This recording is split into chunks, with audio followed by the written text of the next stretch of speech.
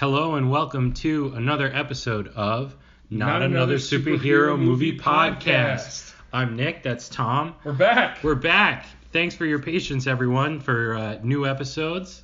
And today we're going to talk about a good Marvel movie that came out a little bit ago, but is worth taking another look at, Black Panther. Yeah, one of the most popular Marvel movies. I think the highest domestic gross other than Avengers Endgame. I think it even beat Infinity War. Yeah. This movie was huge culturally. I remember I was in law school when it happened. People would talk about it in class like, oh, hey, I'm going to see Black Panther for the 5th time. Right. And I was like, oh my God, I was waiting. That was my reward for hopefully passing finals to see it afterwards. I think I might have seen this movie 3 times, like 2 or 3 times. People saw it so many times. It was the most, at least on a person-to-person basis, it was like the most culturally impactful movie pre-Endgame, even more so than Infinity War, I think. Maybe it was close. They came out super close to each other, but it was just quite a cultural. I mean, obviously, we're not really qualified to talk about the obviously having an all-black cast was a big deal. Yeah, all-black predominantly cast and lead cast was definitely impactful, and I think all in all the movie had a lot of good points. Yeah. Coming back on it with hindsight, there's some things, interesting things we found, some stuff we kind of had a different take on. So having watched it again outside of seeing Civil War and then Infinity War and just blending it all together, right? You got the chance to pick it apart by itself. And outside of the culture and the hype, and it was all deserved. The hype machine that got started. I mean, this movie was nominated for Best Picture at the Oscars, which never happens for comic book movies. For a superhero movie? That's what? Yeah. I mean, that's insane. It happened so infrequently. The Oscars now made a new category to nominate Endgame. Did they? Essentially, Yeah. the bit. I don't know if it's called blockbuster movie, but essentially it's popular movies. Just so. Is that coming out for next time? It's coming out for Endgame. So wow. Endgame will win that. But Black Panther was nominated for it when it was just the traditional movies, and we'll talk about the flaws of this movie, but I think the most important thing is that it's positive. It got a 97% critic score on Rotten Tomatoes. Critic score. Wow. Audience score 77%. Wow. So that tells you a disconnect there. I think that's the biggest disconnect of all.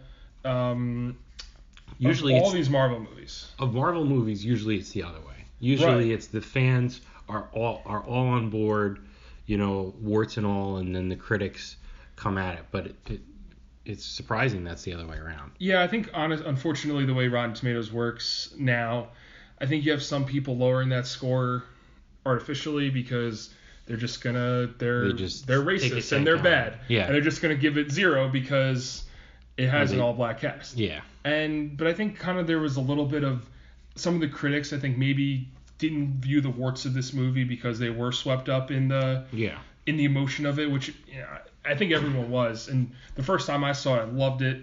And it was only on reviewing that I still really liked it. I was really entertained. Yes, very just enjoyable. Some of the flaws come out. Right. A little bit. So now we can finally give you kind of our full take on it.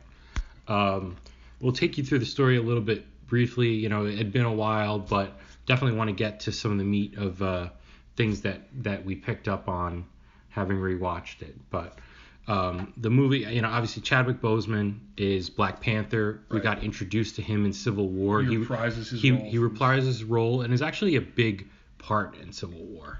Yeah, he actually, I think, obviously Civil War is about the Bucky coming back and this Tony Cap fight, but I think the character that actually has the best arc in Civil War is Black Panther. Yeah, he has the growth. He has the growth in it, where he learned, more than revenge, kind of. Right. Is his lesson. Which almost hurts him because he has such a great arc in Civil War that this movie starts, and it seems like that's kind of the lesson that he should learn in his first solo movie, but he's already learned it. Right. Like for instance, in Civil War, Spider-Man comes in, also has a kind of maybe a shorter cameo, but also gets introduced for the first time in the MCU, but doesn't go on an arc really, maybe a little bit. Reveals what he said, his conversation with Tony maybe, but it's not an arc. It's just a little bit illuminating character. Right. Black Panther goes on an actual arc where he changes as a person from the beginning of the movie to the end of the movie. And I think that almost hurts this movie in a weird way, even though I think that arc makes Civil War so good, because you expect the Tony Cap stuff, you expect the Bucky stuff, you expect the fight at the airport, the Spider-Man introduction once that got leaked. You don't expect Black Panther, a brand new character, to have a full arc, and exactly, it's so compact and so good. Yeah, but in this, I think we agreed the character reveal of all in this movie is really Wakanda itself. Yeah, and Wakanda's the main character of this movie. And you know, with hindsight, pressure was on to reveal Wakanda because it was a major setting in Infinity War that came out right after it. Right. So they kind of had to make sure that they gave us this feel for the looking back on it, a lot was riding on this movie to establish one that we cared about Wakanda, because that is where the battle takes place. Right. It is ground zero for the Thanos invasion on Earth in Infinity War. And if we didn't care about Wakanda, if we didn't care about the characters, I think in our Infinity War review we mentioned how it was almost funny how basic the character introductions of the Wakandans were in Infinity War, because the Shuri and Black Panther back and forth was like not there. It was like a quick joke here or there, but it was not the same as in this movie. But I think it only worked at all in Infinity War, like when M'Baku and Okoye have their this is going to be the end of Wakanda, what a glorious end. I think that only works as an exchange because of the character development that happened in this movie and the buildup of just Wakanda as a country. Right, and just building on the Disney theme of we expect you to see our movie. You needed to see Civil War to really get Black Panther, and you needed to see Black Panther to really get Infinity War. Right. So it's just like, sorry guys, you're stuck. You got to see all our movies. Which is kind of interesting because Black Panther is very, other than just who the characters are, it's a kind of a bottleneck episode where they have a couple detours outside of Wakanda, but for the most part, it takes place in Wakanda. It's about Wakanda. It's the least overlap. It has very little overlap with characters in the rest of Marvel. Right. Except for ones that were introduced in Civil War, like that was the intention. Right. Other than that, it's Claw from Ultron and Everett Ross, who's in Civil War. He's the U.S. CIA guy. Other than that, it's not. It's mostly more recent introductions. It doesn't. You don't have a Hulk cameo randomly or kind of things that happen in some of these other movies. It's a very self-contained story, and it works on a lot of levels because of that. Yeah. But it is important in the MCU, it's a weird dichotomy kind of thing. Yeah. Where it's important for the future of the MCU, but doesn't rely as much on its past other than the directly preceding movie. Yeah. If this movie was not... This movie probably, in the build-up, benefited from like being a big part of Infinity War's script. But if it didn't land, it would have hurt Infinity War for sure. Yeah, and I think it just shows, we talked about Marvel cockiness a lot. Marvel making the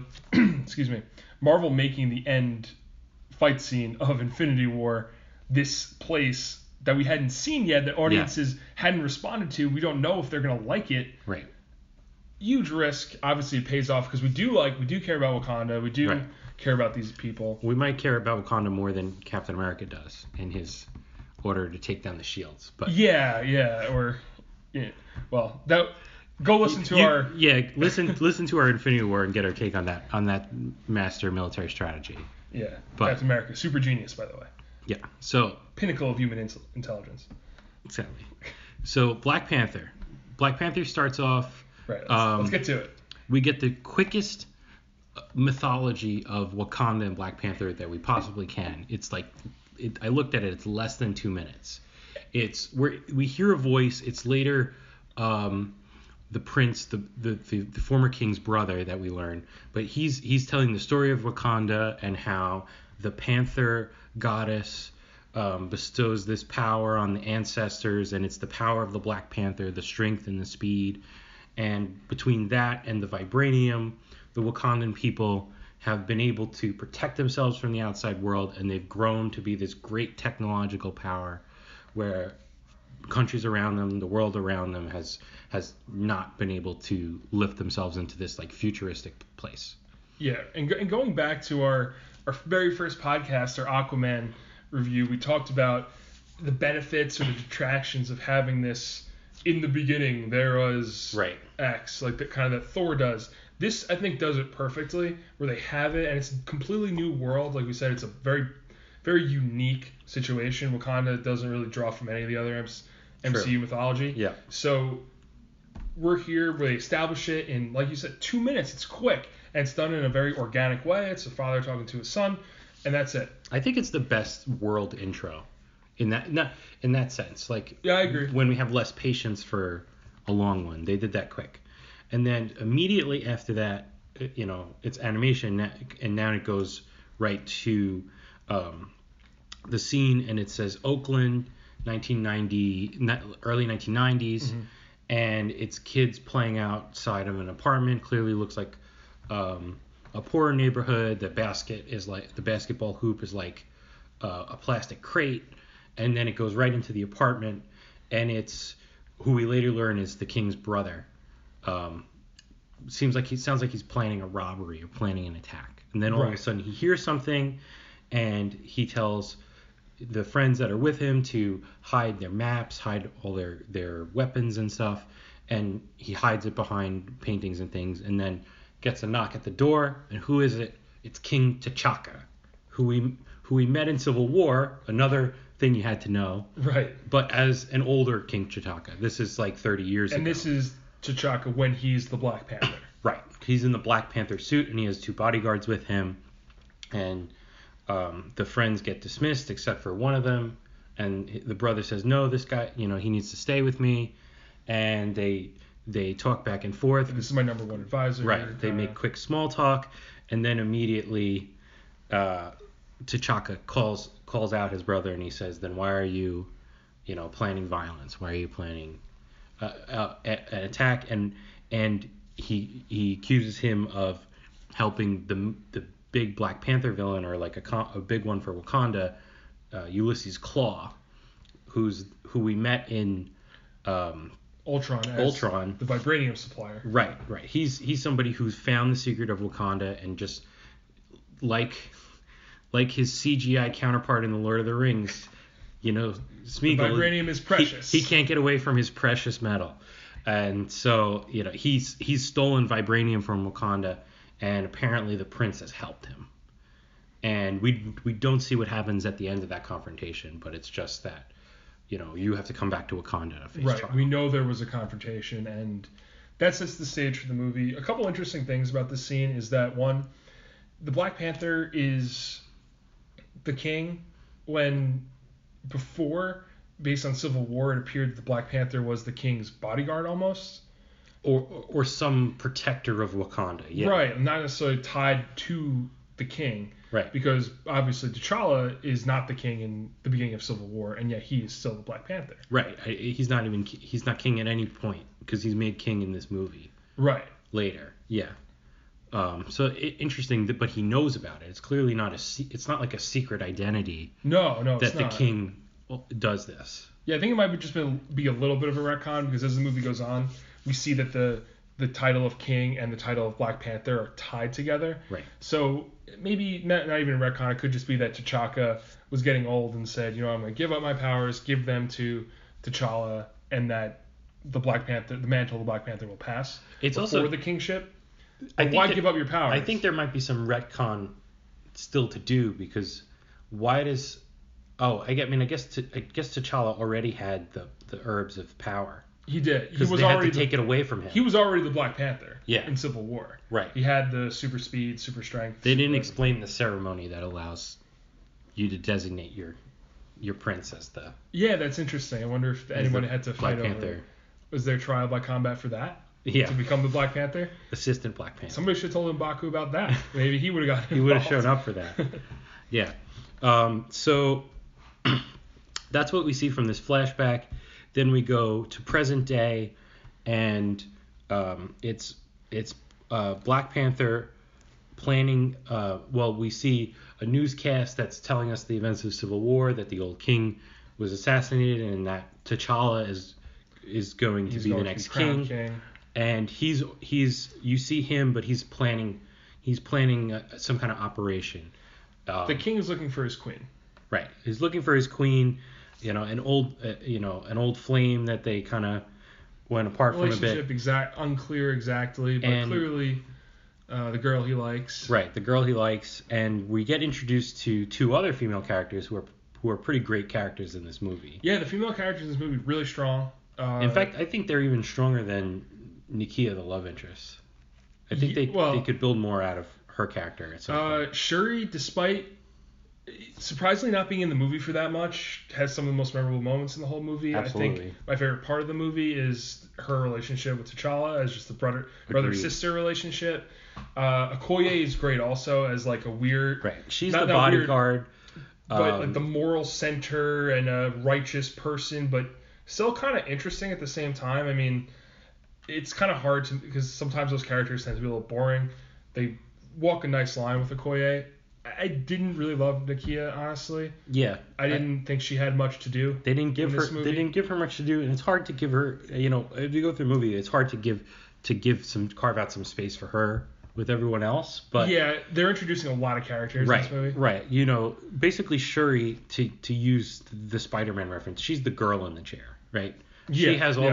She has all the tech understanding, and she has her own lab, and she builds T'Challa's suits and gives like a cue to James Bond introduction of the powers of the suit, which is honestly new to these movies because the only other person who has this stuff is Tony Stark, and he builds his own stuff, so nobody tells him what anything is made of. She is Q mixed with Jarvis mixed with Ned. Right. Combined, and also like a sister that makes fun of her brother. Yeah. It's which makes her a great character. I think that's why she's so memorable. Yeah, exactly. And I like Okoye too. I think Okoye might be my favorite character, supporting character in this. Yeah, I would still put Shuri above Okoye, but I'm with you on that Okoye is a good character. And you're right, when they kind of have this, she mostly makes fun of T'Challa a lot for the very first thing is don't freeze. I never freeze. He'll get too nervous when he sees Nakia again. And the first thing she says when he comes back, exactly what he does. Or the first thing she says when he comes back after the mission goes a little not what was planned. Right. Was you froze Yeah. And Nakia, I actually like this scene for Nakia. Mm-hmm. And when I first saw, obviously Lupita Nyong'o, very famous actress, one of the bigger names in this movie, I think bigger than Chadwick Boseman even. Yeah.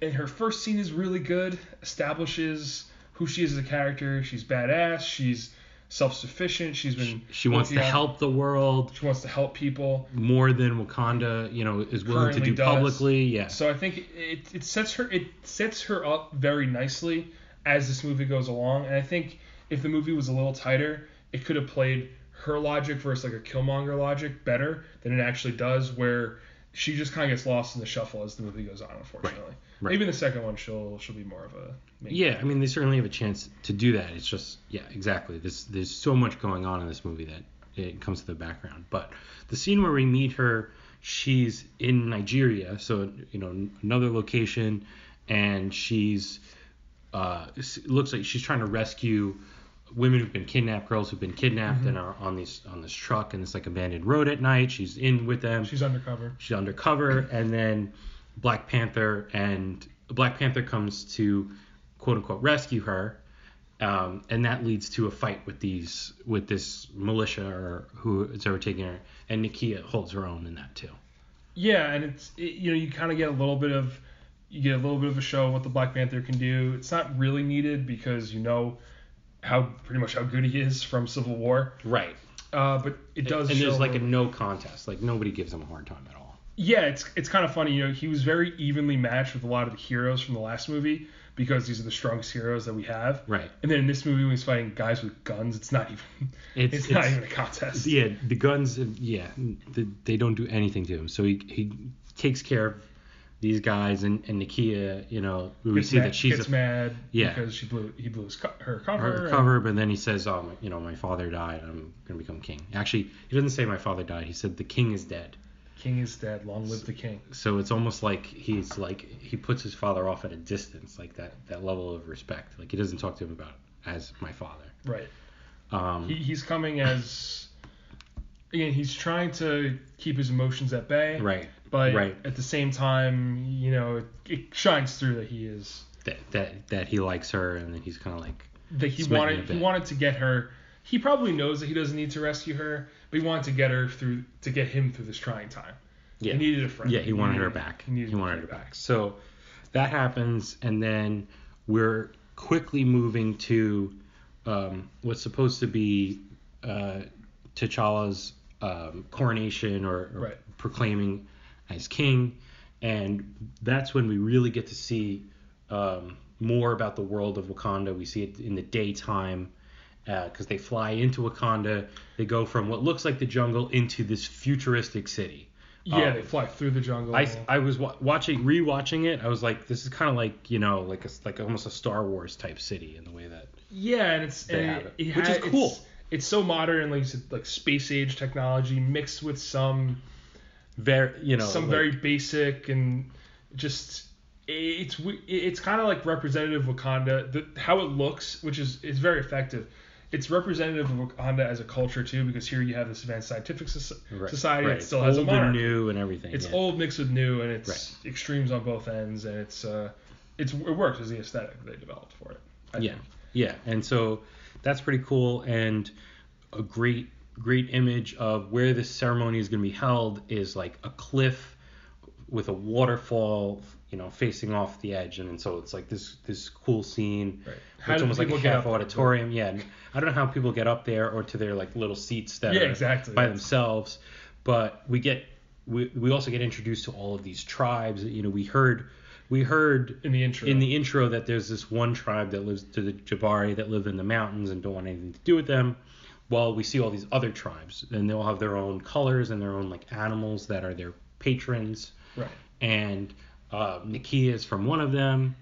The royal family is one thing. Right. Basically, it's more just there are 4 tribes that are together, one tribe that's separate. Right. And I mean, it's the blue, red, green, and purple tribe. Pretty much. Right. Yeah, and then so the Jabari are the separate tribe. The time comes where, in a very ritualistic ceremony, T'Challa is disrobed of his Black Panther-ness. Yeah, he has to. If anyone wants to come and challenge him to be king, they have. This is their chance to do it. So that's kind of like a classic like historical, and like fictional monarchy kind of thing. Like, you can challenge to become chief or king. It's a little unclear who can challenge him.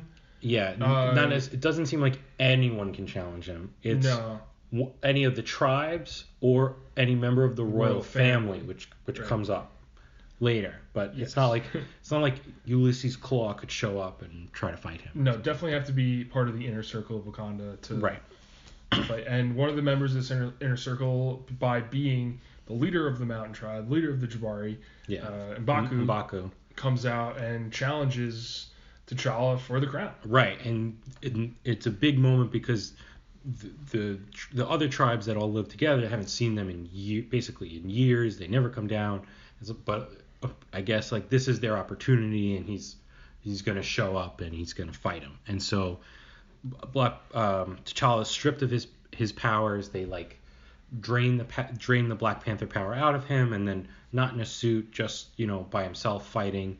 He has to fight M'Baku in this battle, and probably one of the best fight scenes in the movie. Yeah, I think it's better than there's obviously we're way into spoilers. There's obviously another very similar fight scene later on with Killmonger and T'Challa. I think this one's better. I agree.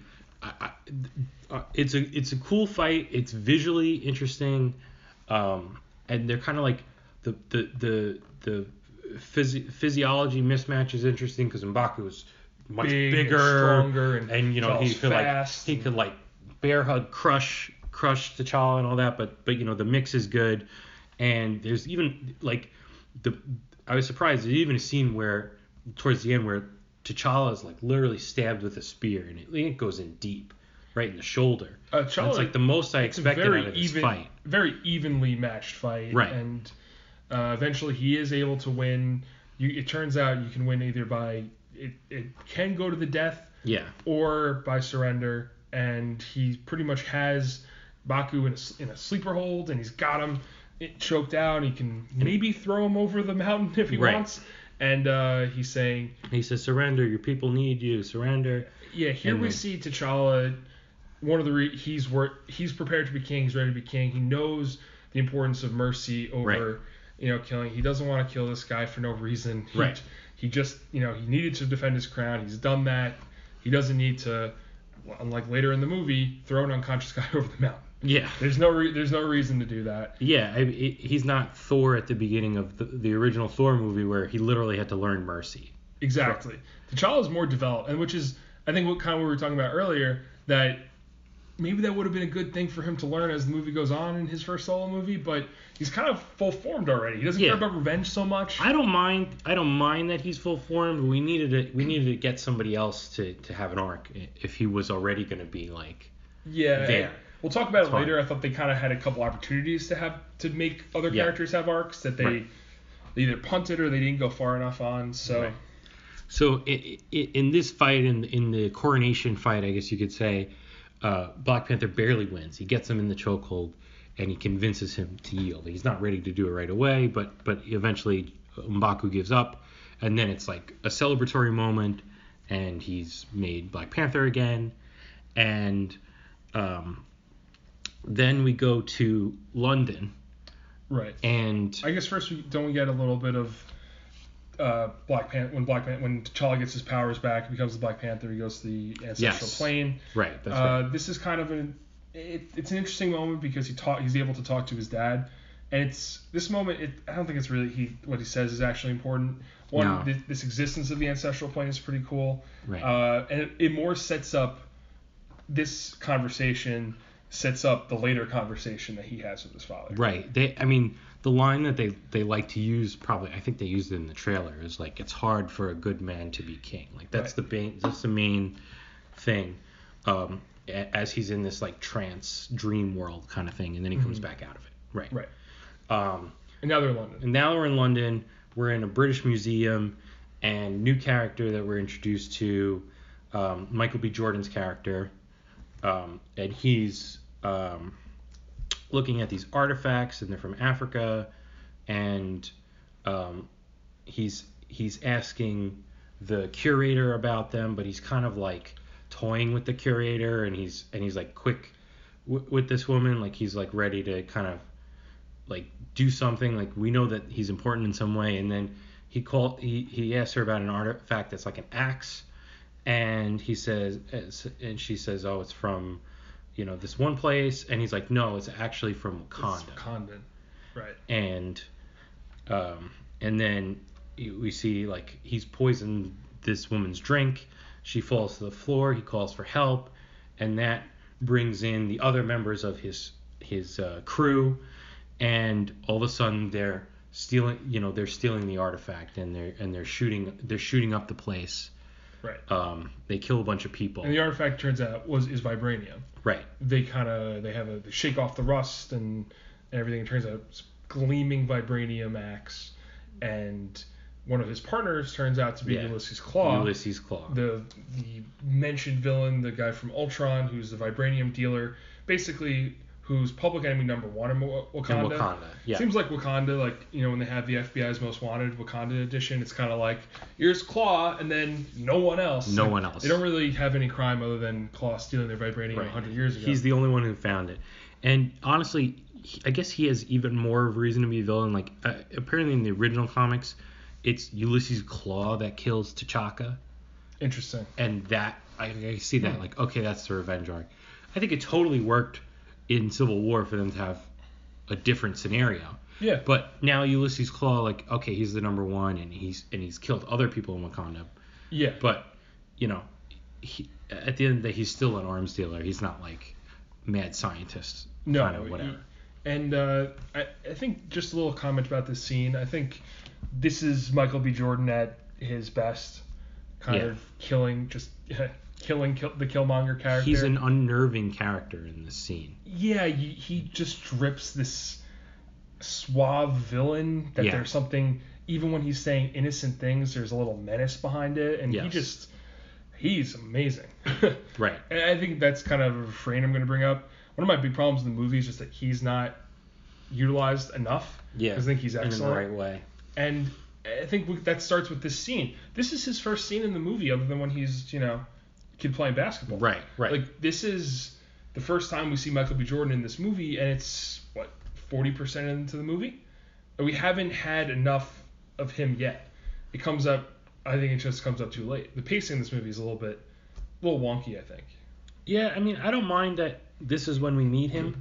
It's just how far do you want to progress him from where we meet him? Right. Like I'm okay with meeting here, but maybe they could have done this before the other fight. I guess that could be a way to go to, or have this be the intro to the movie. But I thought their intro was pretty good.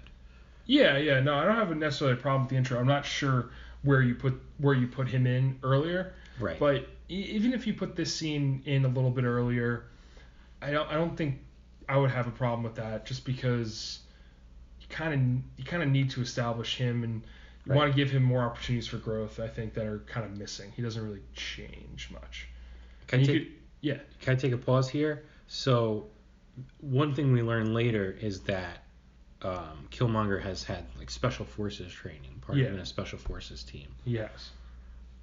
Are there other significant people who might have been members of that team? What do you mean? A certain Canadian with regenerative properties, perhaps. So you want to just do this now in the middle of our Black Panther review? Yeah. How are they bringing in the X-Men? How are they bringing in the X-Men? I know you mentioned before that in the comics there's some connection between vibranium. I think there's and so many mutation. ways this franchise, the Black Panther franchise, is the entry point for the X-Men. That is in MCU. See, that wouldn't have made my top 3. Before you said it, because I think number 1 is, it depends when they want to do it, but I think there's a very easy case to be made that the Ancient One, when she talks to Hulk in Endgame, about if you take the Infinity Stones out of the world, something happens. Obviously, Thanos snaps. Mm-hmm. Something happens by, there are mutants happening. Right. That whatever causes it. I think the second one is that we get something in Multiverse of Madness, the new Doctor Strange movie, that maybe causes a cosmic change that allows mutants to come into the world, whether they were in our world and started from our world, or coming from a different world, from a different multiverse. Possible. Yeah. Maybe. I think those are the two that I think are the two most likely ways they bring them in. I think it's very hard for them to organically just say mutants exist now. I don't think they can. I don't think they can claim that mutants were in hiding. Right. I don't think forever that works. And now they're here. Because there's too many characters that would know. And unless they do a multiverse thing, which I think they shouldn't. I think they should lean away from that. But maybe they have a good way to do it. I also don't think you're going to get true X-Men and Professor X Academy, in upstate New York.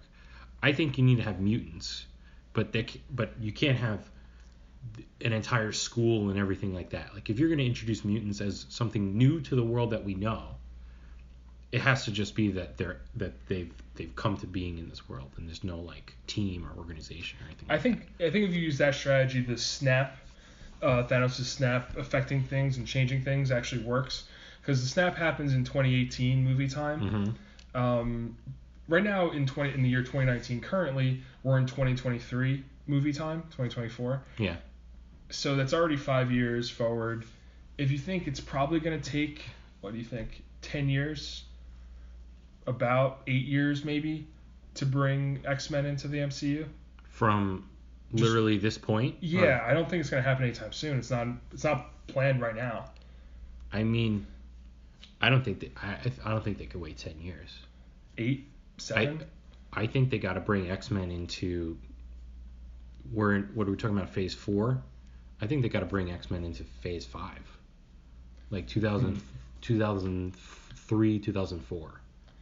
Then but we're in a scenario where we're having younger. Maybe not in full force, but in introducing. You got to show that the world is in part of it now. Yeah, I don't necessarily disagree with that timeline. I'm more trying to say that when you look at it, it's going to take time. We already have this 5-year buffer. I think there's enough time for certain X-Men to organically grow. Yeah. For instance, maybe some X-Men, maybe there's a genetic mutation that happens to certain people when you get brought back. From the snap. Which is half the world. Like a recessive gene or something. So even if it's only a quarter of the world. So even if it's, and honestly, yeah. I could, Doctor Strange in one line could be like, everyone could be a mutant. You're missing, you're messing with powers you don't understand. When you brought them back, you did this. Yeah. It's like, it was the only way, but I had to do it. Yeah. I think that's, now that we're talking through it, I actually think that's maybe the best way, that something about going through the Soul Stone triggered something. And whether they explain it through the traditional mutations or they do something a little bit more space magic about it, right. We're going to see mutants in not the fully formed mutants that we've seen before. Because I think Marvel wants to steer away from that. Like, I don't think we're getting a Wolverine. At least not an older Wolverine. I wouldn't recommend they start with them, yeah. We might get who are characters they've done kind of poorly? Cyclops. We'll probably... That's what I was thinking. They suck at doing Cyclops. I think we might get I could see Marvel doing a Cyclops. Yeah, no, I think it'll be a better one. Yeah. So Cyclops is kind of a Cap-ish character. They suck at doing Gambit. Well, Channing Tatum's still like holding up his sign, please let me play Gambit. He wants to be Gambit? Yeah, he's on like a Ryan Reynolds-esque crusade to play Gambit. That's a good choice, though. At least on his part. Yeah. Yeah, I mean, why not? If it works for like the Ryan Reynolds one did for Deadpool. Basically, his Gambit character is going to be his character from the Quentin Tarantino movie. Probably. It's like the same accent. Oh, wait. Oh, here's the thing. How do they... Because now that obviously Deadpool is in the MCU... Or Deadpool, I shouldn't say that. Deadpool is owned by Marvel. True. How do they bring do they bring Deadpool into the MCU? Because there's some really juicy, especially his interactions with Spider-Man, especially Tom Holland's Spider-Man, I think would be really funny. Versus... Well, let me put it to you this way. What's the point? Just... Money, generally. True. Money is the point. Yes. the thing that makes the world go around. Legally sound. Yeah. I don't know. It's very interesting. We got way off topic. You're bringing an R-rated character who is only good when he can say crazy shit and do crazy things into a PG-13 movie. Like, no, I don't think you either dumb him down or you amp him up. Like, I'm happy to have more Marvel world characters in a Deadpool movie. That's what I'm talking about. I'm not talking about him making 100%. An appearance. I'm talking about Spider-Man being in that movie. Oh, him playing instead of the Colossus Cable, kind of like whatever. Instead of like it's the opposite. It's like an innocent Spider-Man as the foil to, because in the comics, I think they would love to do that. They have a lot of it. I think that's what we'll do. But when you do it, it creates problems continuity wise. How do you? You got to give the character amnesia at the end of the movie. Which, I mean... It was all a dream. At the end of Deadpool 2, they're willing... Like, after the end of Deadpool 2, where he literally goes back in time. Yeah. They're willing to do anything. Yeah, in Deadpool movies. Like, if you think Deadpool has a problem creating a movie that just gives you a huge middle finger at the end, like... You haven't watched you haven't watched a Deadpool movie. Okay, so that plot hole is probably solved by the insanity of the character. I agree, Deadpool, totally possible. I was thinking the other way. So explain... Before we move on to actual Black Panther, explain why Wakanda and why Vibranium is the best way to bring the mutants in. All right, so quickly, there's like two ways you bring the mutants in with Wakanda. One, which I mentioned, is there's this government-sponsored special forces group that Killmonger was a part of that is so much like the group that Wolverine was a part of. I want to say X-Force, but I think I might have that X-Force mixed with another group. No, it's the one from... it's the one from, like, X-Men. The Weapon X Project. Yeah, that's what it's called. And right? It's the one that Deadpool was in. Like, and the original Ryan Reynolds was in it. Like, Deadpool was in it. Wolverine was in it. Sabretooth was in it. Right. And some more minor X-Men characters. The Will.i.am character was in it. The Will.i.am character who was a lot like other X-Men. But, yeah. You could do that, and you don't have to have Wolverine in that team or in that team at that time to do it. That's one route. I'll leave that there. Interesting. If you want to have some connection to Killmonger vengeance story. Not a bad time. The other one is Vibranium itself. And there's comic book stories for Black Panther that kind of allude to this idea that Vibranium, great, heals people, does all these different things. But one of the things that actually also does is like constant exposure to Vibranium causes mutations. And has made Wakanda have more cases of mutations and more prevalent mutations than the rest of the world. Interesting. So I think if you want to go back to Wakanda and see in the streets and in the countryside, like actually some more of Wakanda, we could find a mutant in Wakanda. So those are my two ways where I think it could come up if you didn't want to go the Doctor Strange route. But I think that would also kind of help it could create a story for that. Yeah, it would also help a little bit of problem with the X-Men, the Fox X-Men. Yeah. Where they pretty much had like one black X-Men. It was Storm. Right, with Storm. And that was it. And it was like, there's the token black X-Men. And it's like, you know, we could have more. And Black Panther has like a good skill set that can fit with X-Men.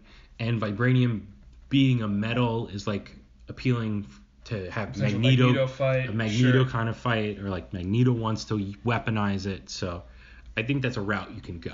I like it. Yeah. All right. I'll pitch that to Kevin Feige. Kevin Feige on the later. Okay, let's go back to where were we? So when we started our tangent, So Killmonger steals the weapon from the museum. He's working with Ulysses Klaue, who we've met before. We've met that I think we saw him lose his arm. We did in Ultron. And now he has a weapon arm. It like turns into a gun. Yeah. Yeah. Which is pretty awesome. It's pretty cool. Yeah. And then they steal this artifact, and then pretty soon after that, word gets back to Wakanda that this has happened, and they identify that it's Klaue, and so like, okay, we have an opportunity to go after him. We're gonna go after him, and Black Panther himself is gonna lead this mission, and they know that he's trying to sell this vibranium, or at least that's the story, and it's in South Korea, and so they're gonna go there and they're gonna intercept the meat, and they're gonna kidnap Klaue and bring him back to Wakanda for trial. Right. So another bit of added stakes that become wildly important later in the movie is that I'm blanking on his name, but the guy from Get Out. The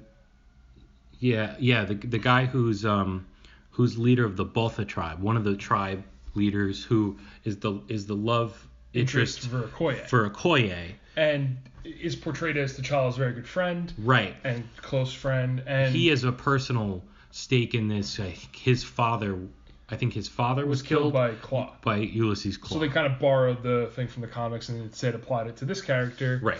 And pretty much he's out for blood. He wants vengeance. He's like, bring him back. We need to get him. Right. He doesn't. Interesting. This guy is not somebody who goes on missions. I guess he's not like the indiscreet. Well, they're the border tribe. Right. So their job, because when you see them, they really live almost. They look like they're in traditional garb most of the time. I think that's on purpose. It's definitely on purpose. They live on the outskirts of Wakanda. Yes. So if in case people get through on the ground, they want to because the image Wakanda is portraying to the world is that they're an impoverished African nation that there's nothing special about them. They're regressive technology. They're living in, Wakanda, they're living in the 30th century. They're living in the 19th century. Yeah. That's the message they're portraying to the world.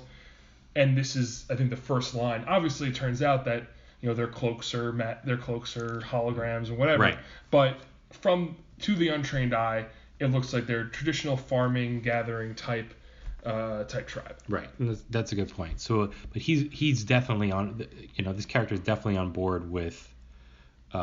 Getting Ulysses Klaue. And so this is the mission. And Nakia is part of the mission, and she's important because she knows South Korea and she's been there before. She's like the most, maybe other than T'Challa, it's unclear. She's like an intelligence operative for and Wakanda. She's very worldly. Right.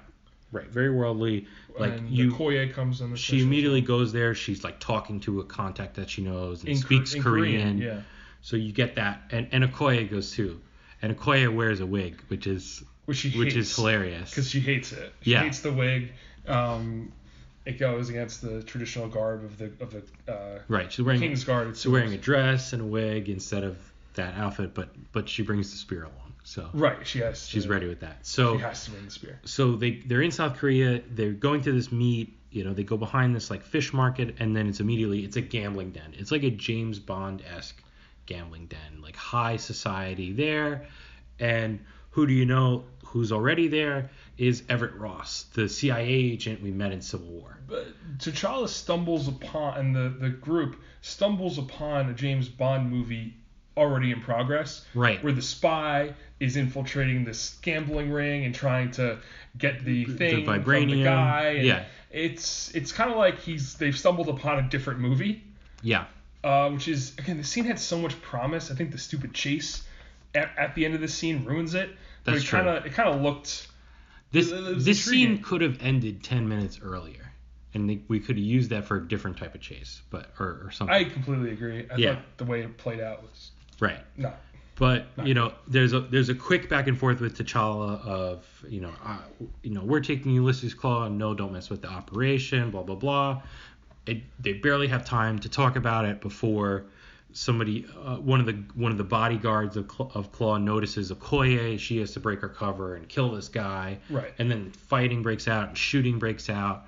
And at this, T'Challa's protecting Everett Ross, like kind of behind the thing. And then it's Black Panther and his people chasing Claw. Like that's and immediately what with a vibranium car. Right. They have a vibranium car. I think all the cars are Hyundais. I mean, I look at this because I'm looking for the Audis in every Marvel movie. That's true. I actually didn't notice. I think it was smart because I think there's like high tariffs and they would naturally buy the Hyundais and not the imported Audi, but very realistic. Yeah, it worked. That was the most realistic. That was the most realistic thing about this 98% CGI moments.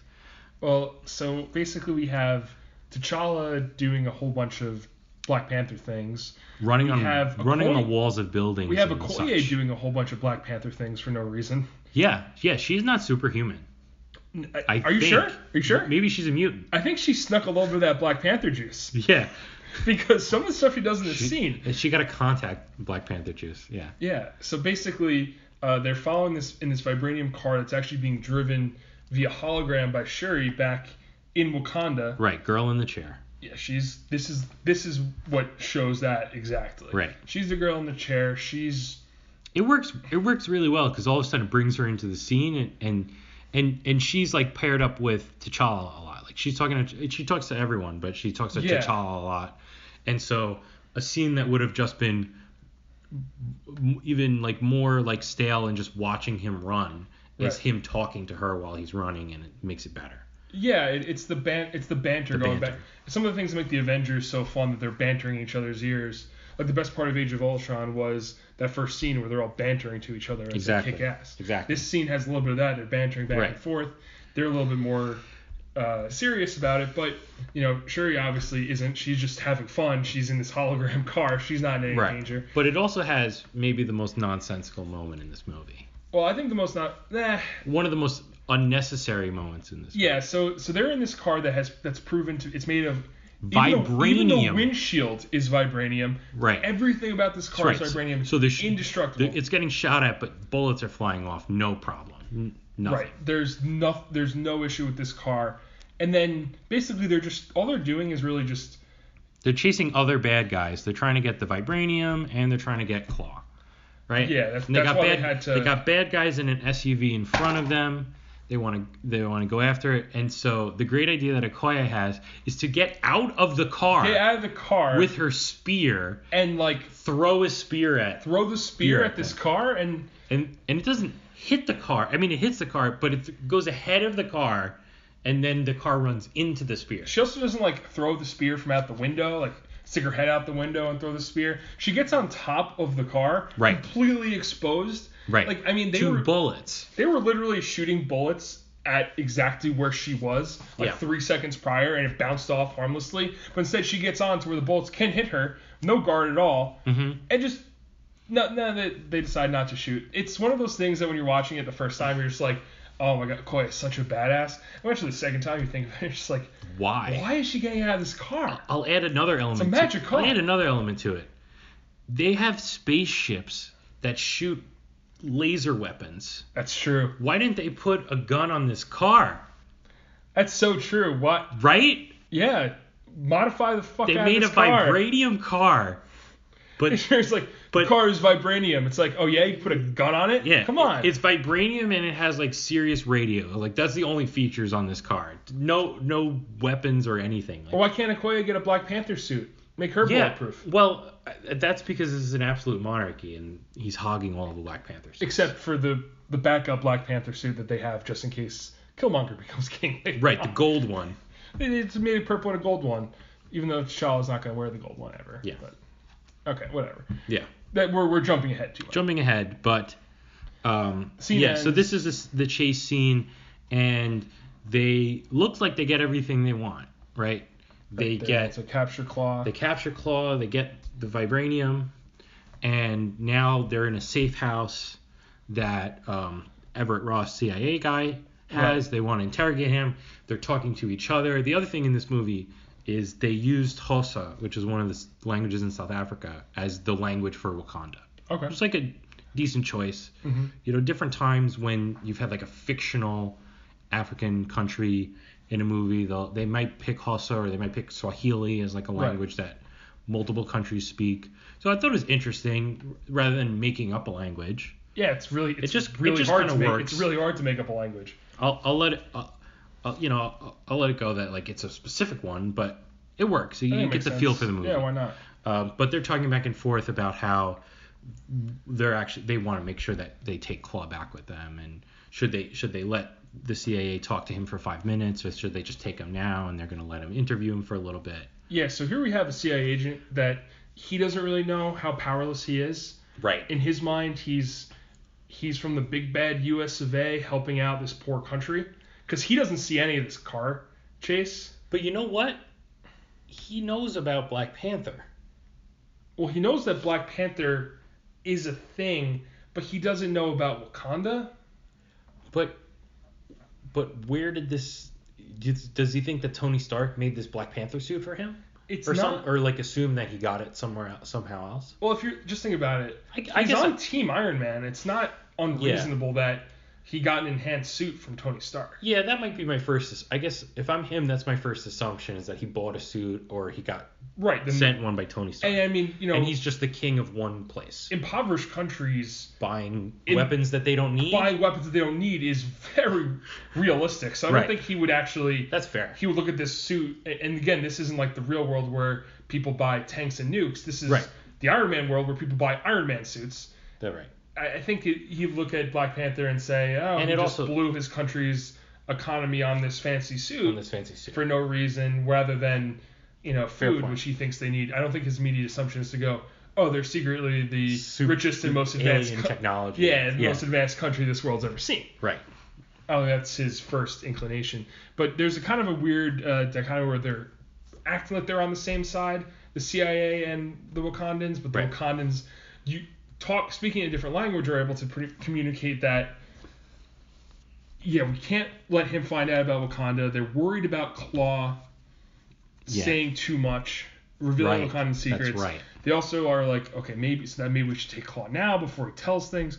And Claw starts boasting about Wakanda. He's loving this. He's just like, I got the limelight. I have an audience. I'm going to just be a dick to everyone. This Claw scene makes me really want more Claw. I want more Claw. I want more Claw because of this scene. This scene's so good. Andy Serkis is having a blast. Andy Serkis, he also puts on... He's such a good foil for the Michael B. Jordan character also. Yeah. As like a mustache-twirling funny villain versus a serious menacing villain. Yeah. It's they're a match made in villain heaven. I think, and I feel like a decent bit of this is his choice, because I feel like on paper Ulysses Claw is like the hunter in Jumanji. Like he's just like, cut through the vines, give me the minerals. But Andy Serkis turns him into this like, I just want to see things. He's almost like a Joker kind of. Like I want to see things happen. Not the Joker. Not the Joker, but not Joker, the new one. Joker light. And he's like, I just want to see things happen, and he's more of an agent of chaos. Agent of chaos. Enjoy, the crazy things that are going on. He like literally contorts himself. And, he's like the only person that realizes he's back in the chair. He's the only person that realizes he's in a Marvel movie. Like he's like just having fun with it. Right, he's having fun with it. And I forget where Andy Serkis is from, if he's British or not, but like he does. Is he South African? I don't know. He might be, but yeah, he does like a South African or like a Rhodesian accent, which just gives more to his character. Yeah. And he's really interesting. Maybe it's just about the accent. I don't know where that came from. Yeah, but Andy Serkis can do any accent, and he's telling Ross about Wakanda, but Ross isn't believing it. But he's just more and more about I got my arm from Wakanda, all this other stuff. Yeah, it's funny because it sounds like just this outlandish story that's just this nonsense. And the official story that Wakandans have said is that we had vibranium once upon a time. We had about what was the amount that Klaue stole? Yeah, we had that. Yeah, we had like an ounce. He stole it all. Right. Whatever we had, and then Klaue's telling the story about now they have a fucking mountain of vibranium. Right. And I just got like a millionth of it. Right. So he's telling this story, and he goes on, and then all of a sudden, Nakia and Black Panther are like starting to sense it. All of a sudden, something's going to happen, and then boom, the wall blows up, and it's Killmonger and the rest of the crew that are coming to rescue Klaue. They shoot up the place, and one of them has sights on Nakia and is going to shoot Nakia, and then all of a sudden Everett jumps in the way and takes the bullet, and he's bleeding out on the floor, and the crew gets away. So then the characters split off in two places, right? You have the Wakandans debating what they should do with Ross. Right. They have the technology They're the to only save him. They're the only ones that can do it, but if probably they do Tony Stark could, but he's nowhere to be found. Right. It's really like the only the two. It is post Civil War. Yeah, that's true. Do you want to tell Tony Stark that you have Winter Soldier hiding out in your country or anything like that? Exactly. But so they're debating, do we bring him back? If we do, then the world will know about Wakanda, the government will know about Wakanda, and that changes everything. And this is still a huge priority for them, keeping this secret. Exactly. Yeah. Big part of it. One of the reasons they wanted to catch Klaue is so that he's one of the very few probably the only outsider that knows about Wakanda. So they want to bring him in, not just for the injustice that he's committed, stealing from, killing Wakandans, but to keep this secret in-house. Right. If Klaue wasn't all about the profit, he would have told other people. He probably would have told more people about Wakanda. He doesn't want to tell anyone because this is his secret. This is his moneymaker. That's how we get. Yeah, he's the only one that knows. Right. And it's very valuable that he's the only one that knows. Exactly. To him. Right. So, T'Challa, Black Panther, makes the decision, makes the right, the just decision that we have to save him. No arc required in that, which I'm fine with. Like it's like he's a good guy. He's a one-note good guy. He's a good guy. Exactly. So they're gonna save him. I forget if it's right after or around the same time. The other side, Killmonger and crew, they've escaped and they're like hiding out in kind of a what do you call it? Like an airplane like graveyard. It's like an airplane graveyard. Yeah. Like old gutted airplanes. Yep. And like this is their hideout, and they're I don't know, they chit chat for a bit. Before we get there, we should just note that when T'Challa is deciding whether to chase Killmonger and Klaue or whether to save. That's right. That's the other part of the decision, is to chase Ross, them down. He's looking at him and he notices that there's Wakandan script on a necklace worn by Killmonger. So now he's aware that this mysterious guy who stole Klaue is Wakandan. And he doesn't know exactly who it is yet, but he knows that he's affiliated with Wakanda in some way. And it really like kind of throws him for a loop because he doesn't know. He's the king and he doesn't know any. And I think he gets the ring too, right? Does he leave the ring? I think he leaves the ring behind. He leaves the ring behind. And the ring. And that's what sets him off. It's really the ring, because the ring is not just the Wakandan symbol. The ring is the family. Is the family symbol. Right. You're right. And I think it's the grandfather's ring or something like that. And so like there's very few people that would have this. And T'Challa thinks that he knows all of them and that all of them are dead. Right, and at this time he never knew that his uncle had a son. I think that was kept secret. And I think he just knew that his uncle died before he was born, when he was young. Right, died in America when he was young. And right. That's all he kind of. That's all he knows. But this really sets him off. So maybe we'll follow that a little bit more. Yeah. Now T'Challa's back in Wakanda. You get some more light Shuri moments once Ross is healed and you get Shuri really show my technology. The genius. You silly American, or like you don't know anything that we can do and all this stuff, but in a nice way. But then the much more serious is that all I can say is Forrest Whitaker's character. Last King of Scotland, they just cast him in this movie. I don't know. I really didn't like him in this movie. So, one character you didn't mind, being for this movie, just for this movie. Yeah, just for this movie. But he's like the old wise man earlier. Like he explains the rules of the challenge to be king. And then, he's like a mentor figure to T'Challa in this movie. Now that his dad's dead, surrogate father. Right. So now T'Challa's come back to him with this ring and confronts him and says, "What does this mean? This is my grandfather's ring and all this stuff." And then that's when we revisit the story from the beginning of the movie, and we learn that actually the trusted friend who was an informant for T'Chaka is Forrest Whitaker. Right. And then we learn what happens after, which is that Sterling K. Brown, who's the prince, who's the brother, pulled his gun and was ready to shoot Forrest Whitaker, Forrest Whitaker, when T'Chaka jumps in quickly and kills him. And kills him. I almost don't even know if it.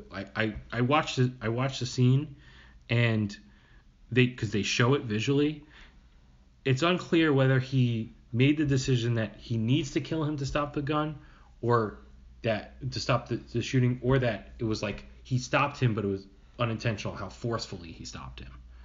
Maybe the first one. I don't know. I tend to think from his reaction that it was chosen. No, I thought that was not chosen. Yeah? I thought that was more of an accident. It felt like it could be an accident. Yeah, I thought that. Because it's like he went in to like push him back and hold him, but he has claws. Right, and he's super strong, and he's wearing a vibranium suit, and all these things. I think he kind of a little bit of the glass straw principle at work here, where he hit a guy way harder than he thought he was going to. Exactly. And he definitely meant to stop him and probably hurt him a little bit too, but maybe not kill him. It's a little bit unclear, but the end result is he did kill him. He didn't go there to kill him, that's for sure, because his thing was you need to come back to Wakanda and stand trial, which is the kind of decision that T'Challa makes about Ulysses Claw. Right. They could have killed Ulysses Claw 100 times. Yeah. But they choose not to. Right. He needs to stand trial. Right. So it's like they made that same decision, but the circumstances were different. Right. And so we find out what really happens. This shakes up T'Challa even more. He's like, T'Challa's crisis is not who he is as a person. He's gone through that arc and how he should act. His crisis in this movie and the internal conflict is about his past and who his father is, and what does it mean to be a king, and what does it mean to be worthy of being a king. Right. Because he had portrayed, or he had looked up to his father as the idyllic version of a king. Right. Even the line he says in Nakia right in the beginning of the movie that we talked about, the king is dead. His dad was the king. They were synonymous in T'Challa's mind. Right. So here we have that. Yeah, maybe he wasn't so good. Maybe he wasn't such a good king. Or maybe he wasn't such a good person either. Yeah. Or he was human. He wasn't. Right. What could you do differently in that? Or maybe situation? he was a good king, but it made him a bad person. Right. The line earlier, the famous. It's hard quote, for a good man to be king. Right, or the famous quote, "Great men are almost invariably terrible men," which is, I think, because you have to make hard decisions, and I think that's something T'Challa's been able to be so good, and he's learned this path, that he's walked this path. Yeah. this is something that it's a weird mix, because it's not something that's coming from inside that he has to make a hard decision. It's just this possibility that he will because of the way his dad acted. Yeah, and I mean his dad, right, synonymous with being the king. His dad was Black Panther for a while. Like, what if your dad literally was a superhero? Right, his dad was a superhero. His dad was a superhero, and then he found out about this, and it just shakes him to the core. So going back to the other part of the story, before we get there, we should set up that the Get Out guy. Mm-hmm. Right. He is the Botha tribe. The Botha tribe. He's pissed. That's right. He's pissed that Ulysses Klaue was lost. And in a kind of a baffling character moment, and I guess you can explain this by T'Challa being a little bit self-conscious or a little bit unclear of what's going on, or maybe even ashamed of his own family. Right. He doesn't mention the fact that, no, we didn't lose Klaue. He was stolen by a Wakandan. Yeah. Well, I think he wasn't ready to talk about a Wakandan. Oh, exactly. Yeah, and then once he learns more, he doesn't want to talk about a Wakandan. Yes. Even when he actually knows the story. Right. That's exactly right. Yeah. It's this like huge piece of information. Characters and what would have stopped other things was something he wasn't willing to do. Right. And characters in books all the time, and it happens a lot in sitcoms where the main driving force of the plot is that two characters just didn't talk. Yeah. And this is the whole reason the Civil War happens later in this movie is because these characters didn't sit down and talk about what happened to Ulysses Klaue. Right. And because of that, there's this whole problem, and basically things are brewing. Yeah. There's already a problem between the Border tribe, who was pretty staunchly loyal to T'Challa. Yeah. In the beginning of this movie. Best friend. Now there are some cracks underneath. His loyalty seemed very contingent upon getting Klaue, which is surprising. It's surprising and seems random because they probably had a lot of time to go get Klaue other than that. Klaue popped up in the Avengers. Didn't seem like he was so secret. Right. You know. I don't know when, his father was killed, if it was... I feel like it was when he was young. Right. It doesn't seem like it was a year ago. It seems like it was 20 years ago. It does seem that way. Yeah, it seems like it... Because it's unclear how many times Klaue has been to Wakanda, but it doesn't seem like he's there on vacation all the time. It seems like he's been there maybe once. Yeah. When he did the stealing. Yeah. Doesn't seem like he's been there all that often. Right. So now that we kind of set the stage in Wakanda, there's a lot of... T'Challa has this internal conflict. There's a little bit of external conflict brewing. Now we go back to... You want to go back to Killmonger? Right. So go back to Killmonger and the airplane graveyard, and he's hiding out, and he's with the girl that... There's a girl, you're basically not introduced to her, but she seems to be like his lover or his girlfriend. Yeah. But also part of the mercenary crew. Yep. And so it's her and Ulysses Klaue. And very quickly, Killmonger is talking to Ulysses Klaue, and then I don't even think there's much that he does different. Like, he just turns on him. Well, wasn't there the whole thing about Klaue was like, I can get you into Wakanda? Yeah. That was the promise, right? Because Killmonger helped out Klaue, and then in exchange, Klaue would tell... He's like, I want to know who I really am. It's like, that's how he presents himself. Klaue would help Michael B. Jordan get into Wakanda. Right. And it turns out that they were had different meanings of that. Yes. So Klaue thought he needed to tell Michael B. Jordan where Wakanda was. Michael B. Jordan knows where Wakanda is. He literally is using Klaue's body as an entry fee. To get into Wakanda. So that's why he turns on Klaue in that moment. Right. And he does it. And this is when you really know like what Killmonger is about, because Klaue grabs the girlfriend and puts her in front of him as a human shield. And he says, I'm sorry, we're good. And he shoots right through the girlfriend. It's such an epic villain moment. It's like, holy shit, this guy is not a good dude. Yeah, and the fact that he doesn't even, like, a more comic book villain would have taken like half a minute to say about how, it doesn't matter and I'm going to, do it anyway. That no hesitation, no hesitation. He knows what he wants and he doesn't like, care. Boom. He doesn't care about she's not part of the plan. Yeah, and then was useful when she was useful. And he shoots Claw. Claw kind of drags his feet, running away, and he goes down and shoots him again, kills him. So take a moment here, killing Claw. Yeah, let's talk about the ramifications. A main Black Panther villain. We all agreed. Yeah, I don't know if he's a major villain by himself, but we all agreed we kind of liked the character. Yeah, he's not in it much. I think he has that one really good scene of the interrogation. Mm-hmm. I like that. I think in Ultron he's fine. I would have liked to see more of him. Maybe not as a villain, but kind of as this conduit between Wakanda and the world. Right. As this kind of guy that they're like, the Wakanda's almost chasing their tail trying to find, and that's like he could serve almost as a bridge between Wakanda and the main villain of another movie. He would be like the advisor to that villain, or like for instance, we talked about, and they kind of use it in this movie. We talked about in Shazam how they were missing the minor villain from that movie. Mm-hmm. Claw is the minor villain in this movie. And it's great because he sets up Killmonger and he's the connection. Yeah. But then they kill him off. They killed him. And it does do a good job of making Killmonger look badass.